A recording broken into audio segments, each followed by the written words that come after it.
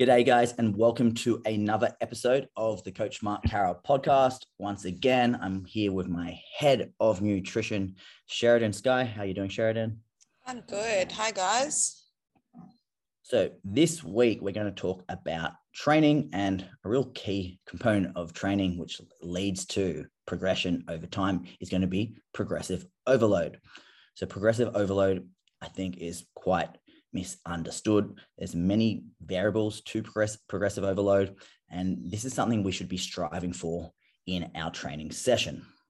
So progressive overload is what allows basically new stresses to be imposed on the body. Our body doesn't just adapt and automatically get bigger or stronger. We need to impose these stresses, and those stresses are imposed through progressive overload. Once we trigger that stressor, then we force the body to adapt to handle that stressor. And what happens is the body adapts to handle that stressor, which then leads to adaptations, which leads to progression. So whether it's neurological adaptations for strength or hypertrophy adaptations, this is all triggered by the quest for progressive overload. So there are actually quite a few ways to progressive overload. What we're going to cover today is 6 different variables. So we've got load, volume, reps, density.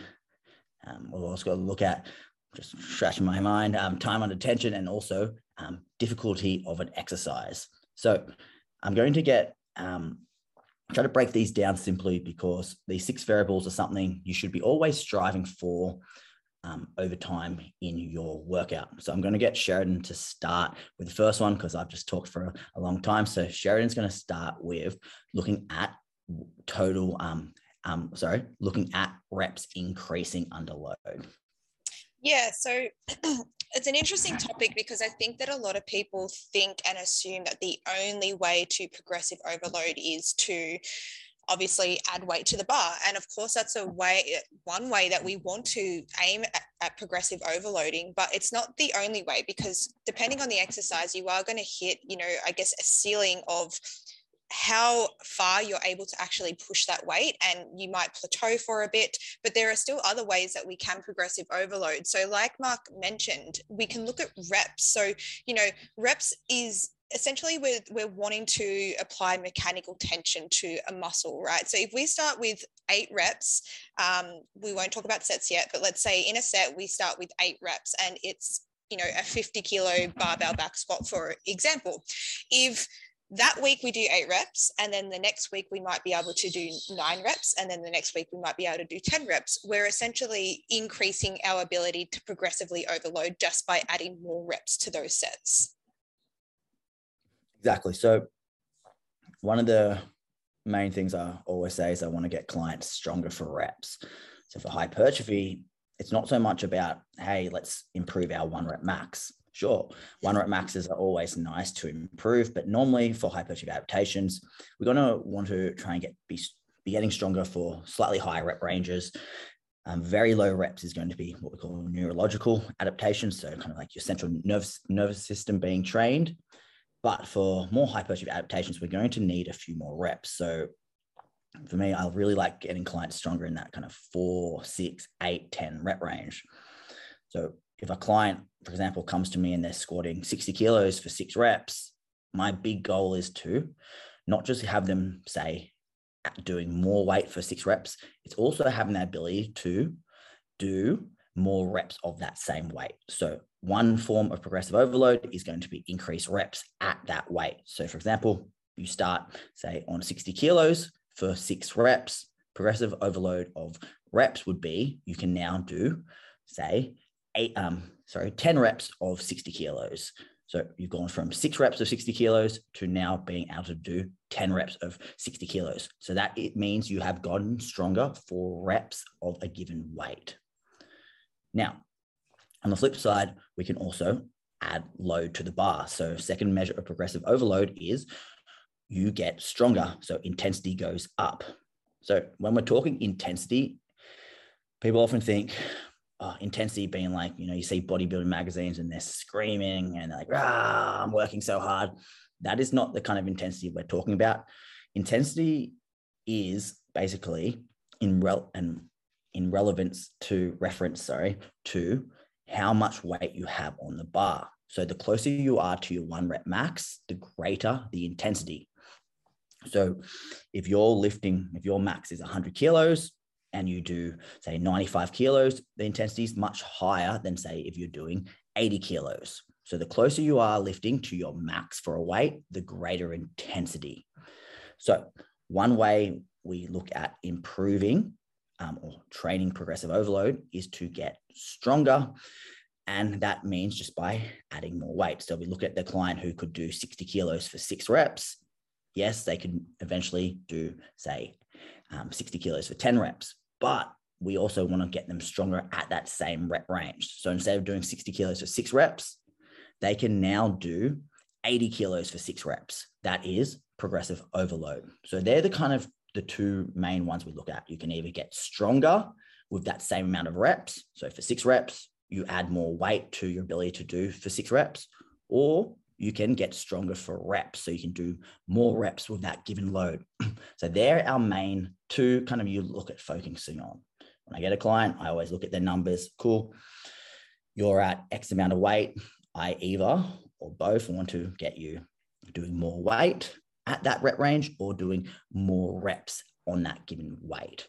So they're our first 2 real most common forms of progressive overload, but we've got actual other measures of overload we can also assess. Yes, load, intensity going up, and reps are both, I guess, the most common staples, but we have other variables that you should be able to look at. So Sheridan's going to now chat about time under tension. Yeah, and just quickly before I move on to that, I think a lot of people when they think of the word intensity, they often think of high intensity interval training as well. So definitely not talking about that when we are talking about intensity, but time under tension. So basically, when you look at a program, especially if you've looked at Mark's programs, you'll notice that every single program and exercise has a specific tempo prescribed. And I think that tempo is an area that especially new people to training really, really overlook, because it's like, oh, I'm trying to count my reps and I'm trying to do everything else and think about everything else. But the tempo is there for a very specific reason. And that is because we can, somewhat use tempo or time under tension to progressively overload. So if I can give you an example, let's go back to the 8 reps. Let's say I was doing a leg extension, 8 reps of a leg extension with a 2-0-1-0 tempo versus doing a 8 rep of a leg extension at a 5-0-1-0 tempo. So when we look at the 5-0-1-0 tempo, it's a slow eccentric. So we're essentially increasing the amount of time that muscle is under tension, which can also contribute toward progressively overloading when we can no longer, increase reps, or we can no longer increase weights. We're sort of at we've hit a ceiling in our current training program. Then we can start really looking at increasing the tempo within that exercise. Yeah, so big thing with that is that often I write tempos, and for example, for a squat, we'll have a 4-second eccentric. And what you'll see a lot of the times with people doing these programs is the first week they stick to it, then the second week they stick to it, and then the third week, all of a sudden, that 4-second eccentric starts to become a 3-second eccentric. Yeah, and then a 2-second eccentric becomes a 2-second. Then they start to get away from that, and they go, "Oh, but I'm trying to add weight to the bar. I'm trying to but I'm like, yes, but you're actually now doing something different." It's like saying, I want to add more weight. So I've gone from, say, a heels elevated high bar squat to a low bar squat, because that's an easier position to lift more weight. So you're actually getting away from the identity of the program, which is a big mistake. The goal should be to get, if you've got a tempo in that program, stick at it. So a cool way of just looking at tempo is, let's say we've got a 2-0-1-0 tempo, which means a 2-second eccentric and 1 second up, which means the rep takes 3 seconds. So 2 seconds down, 1 second up, 3-second rep. If you're doing 8 reps of that tempo, so a 3-second rep, 8 times 3 is 24 seconds of time under tension. Pretty simple. So 2-0-1-0, 8 reps equals 24 seconds you're working. Now, if you do a 5-0-1-0, which is a 6-second rep, so 5-second eccentric, 1 second up, so 6 seconds for each rep, and you do 8 seconds, that's 48 seconds. So just by doing a longer eccentric, your time on attention is far greater.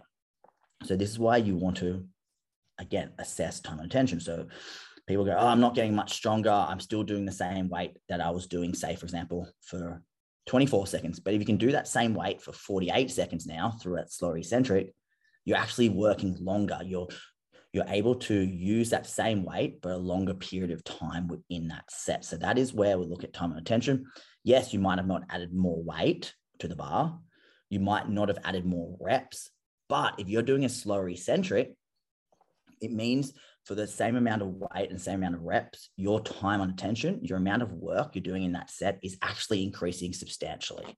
Yeah, for sure. And just adding to that very quickly, I think that, and I don't know if you find this as well, Mark, but when you program, say, really slow, not really slow, but slower eccentric, say in a 5-0-1-0 tempo, and your client is very driven by increasing weight every week, and they're really sort of ego driven in that sense, slow eccentrics can be a bit of a mental challenge because they think in their mind that they're not getting stronger. Because obviously, if you're doing something for 2 seconds versus 5 seconds, you're not going to be able to lift as much as you would in a 2-second tempo. And what's really important to just understand is that you are getting stronger and you are, we are building more muscle when we do introduce those slow eccentrics, even if it means that you're not lifting what you would in a 2-0-1-0 tempo. Exactly right. So the other day, I had my client, they sent me their squats, and their pause squats were 2-second pause, and it looked like about a 1/8 of a second pause. And I was like, that's not a 2-second pause. They're like, oh, really? I'm like, no, just watch it. And they're like, I was like, count to 2. And 1, you 2. couldn't get 1. So yeah, so that's a mistake people make. So they often want to cheat the tempo when the tempo is actually designed to help them improve. So stick to the tempos. So next one I want to look at, guys, is volume increasing. So we've looked at intensity, we've looked at time of attention, we've looked at increased reps, but volume from a standpoint of total sets increasing. So when I start with a beginner, I normally have quite low training volume. So they might be only doing, say, 12, 14 working sets on a workout, and they might only be doing, say, 3 sessions a week. So let's say they do 12 sets times 3 days a week. That means they're only doing about 36 working sets a week. But then you might see an advanced client, they're doing, say, 20 sets a week. 20 sets a workout, and they're doing 5 sets. So they're doing 5 days. So they're doing 100 training sets a week. So that's a huge gap. Okay. So you got very low volume versus really high volume for an advanced person. So the goal is often to obviously not take them from very low to extremely high in a few weeks. But what I like to do is I just slowly increase volume. So for my clients, if I start off, their phase 1 might be only 12 sets per workout. Then the next phase, we might go to 14 sets per workout. Then the next 4-week phase, we might increase to 16 sets per workout. So what I look at, I'm just trying to improve their work capacity. So I'm not trying to kill them the first few weeks. We go really quite low training volume, ensure that they can get through it well. And then what you notice is the first phase, 12 sets might make them feel like they're going to die. And then phase 2, they're actually doing 14 seconds and they're quite managing it. And then you're doing 16 or 17 seconds, the 3rd to 4-week phase, and they're really comfortable. So that there is just a measure of progressive overload as well, is that they're able to tolerate more training volume, more training total sets throughout their workouts and throughout their training week. So this is something you often do. It's like, well, yeah, they're lifting a similar amount of weight in their sets, but if you're doing more total sets, then if you're doing, say, 3 sets of 10 at 100 kilos versus 4 sets of 10 at 100 kilos, obviously that extra set of 10 reps at 100 kilos means you're lifting 1,000 more kilos in that session. So that happens over time. So when you're trying to progress your client or even progress yourself, look at how many sets you're doing, often start lower down, and allow yourself to just naturally build up your work capacity. Allow yourself to build up that tolerance to training volume and then progressively increase. Now, with total sets, though, there is also going to be a cap where you don't always want to be going up and up and up, or otherwise advanced people would be, doing 100 sets of workout 7 days a week. So there does become a cap, but volume is something, and total sets is something I really look at using over time to progress a client slowly but surely and allow them that ability to handle more training volume. Yeah, for sure. And I think that volumes, it's an area of hypertrophy that is contested, but I think that when you're using it appropriately, it definitely does add to that progressive overload equation. But the problem is that when people just sort of look at, a beginner trainee might look at a advanced trainee's amount of volume that they're doing, and they just absolutely go in and smash themselves, and then they're starting to just do a whole lot of junk volume. So you want to start at the lower end of volume, make sure, like Mark said, that you're able to recover from that volume, and you're sleeping well, your nutrition's on point, but also you are able to recover from that before you start adding volume. So the next thing that I want to chat about is exercise difficulty. And this is another interesting one, because if we look at something like progressing from an assisted pull-up, because you're not able to get a body weight pull-up, and that's quite an advanced movement. But if we can eventually start with an assisted pull-up, and whether you're using a machine or you're using bands, and you slowly either decrease the width of that band, or you're slowly decreasing the amount of weight that you need to support you in the assisted pull-up, to then eventually getting to a body weight pull-up. That's also a form of progressive overload. So if we can increase the exercise difficulty, that can also contribute to progressive overload.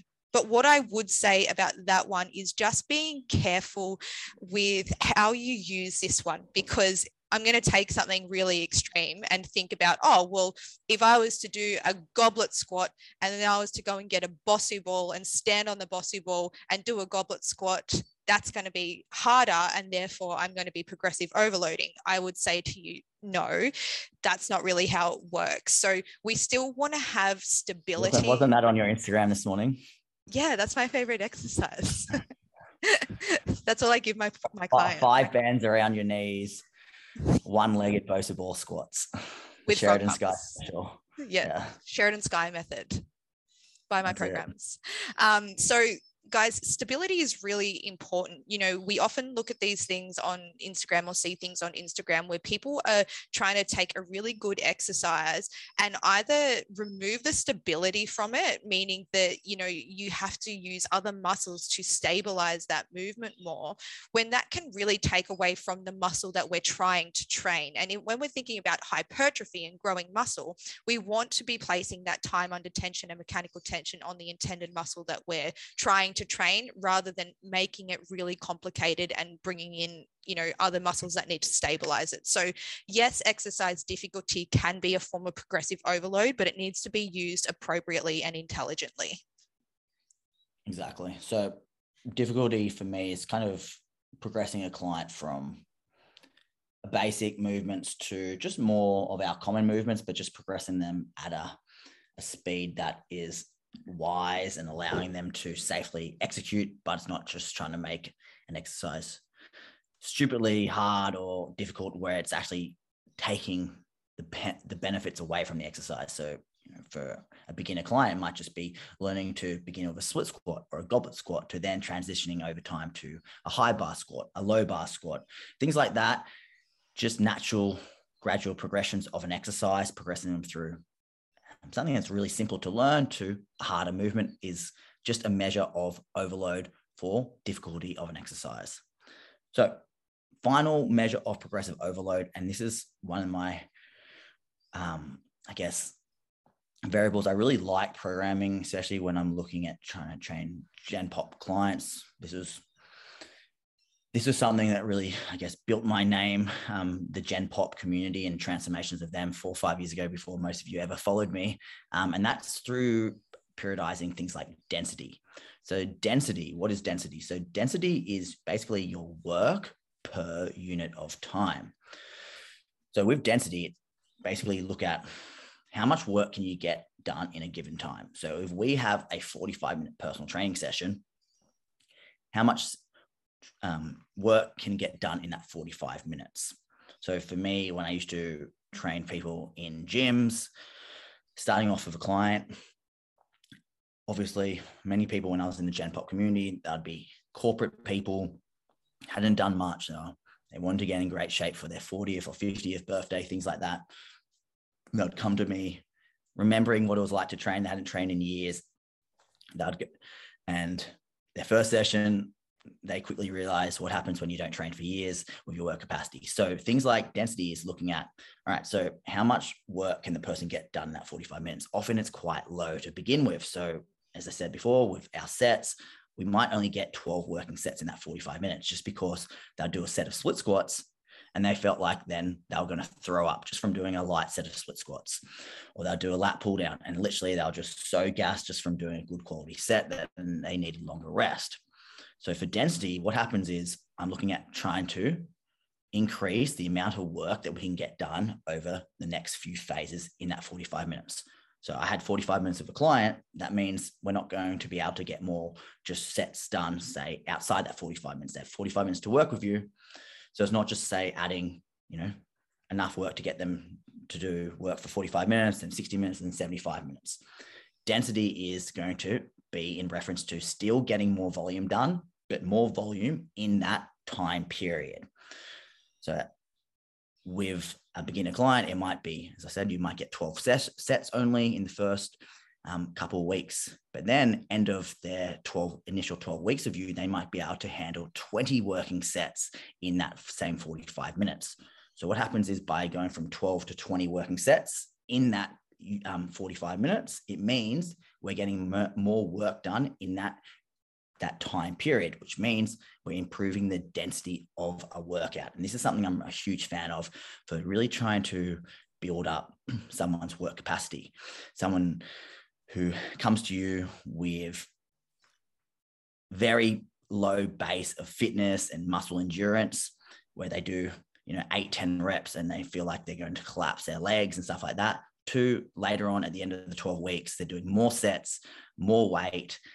Their ability to recover quickly between sets dramatically increases. So all these variables allow you to drive up density as a form of progressive overload. So something not looked at a lot, and something you can also use for things like fat loss blocks when you're trying to get more calories expended. At times you can use resistance training to promote increased calorie expenditure. So if I've got a client who, for instance, doesn't have time to do a lot of steps outside their workout, they don't have time to do cardio outside their workout, they've got 3-4 days to train with you and that's it, then you might look at doing more density-based workouts where instead of, say, doing a set, then resting 3 minutes, and they've only get 15 sets done in 45 minutes, you can do things like trisets, like an 8-8-16 or 6-12-25 triset. What you're trying to do is trying to get them more work in that period of time that they have available to try and increase the volume and increase calorie expenditure in that time. So that is a way I use density. I'm a huge fan of density, and it's something I think coaches should be using a lot more. For sure. So guys, that is it, wrapping up this podcast. I hope you enjoyed it. Hope you taken something away from it. And if you haven't, we have recently released a TDEE calculator that you can use for free on the website to determine your maintenance calories, and it even helps you to determine your protein requirements as well. So obviously we're talking about progressive overload, but in terms of building muscle, we need to be making sure our nutrition is on point as well. So if you haven't checked that out, check it out. Exactly. And it's literally the exact calculations I use for my private clients. So it's definitely something everyone should check out because it is exactly the formulas I use. So thanks a lot, guys, for today. Hopefully you took something away, and then you can reflect on this for your own training. So if you're plateauing and noticing you're not really making progress, assess these variables and see how you can apply it to your own training. Catch you next week. Thanks.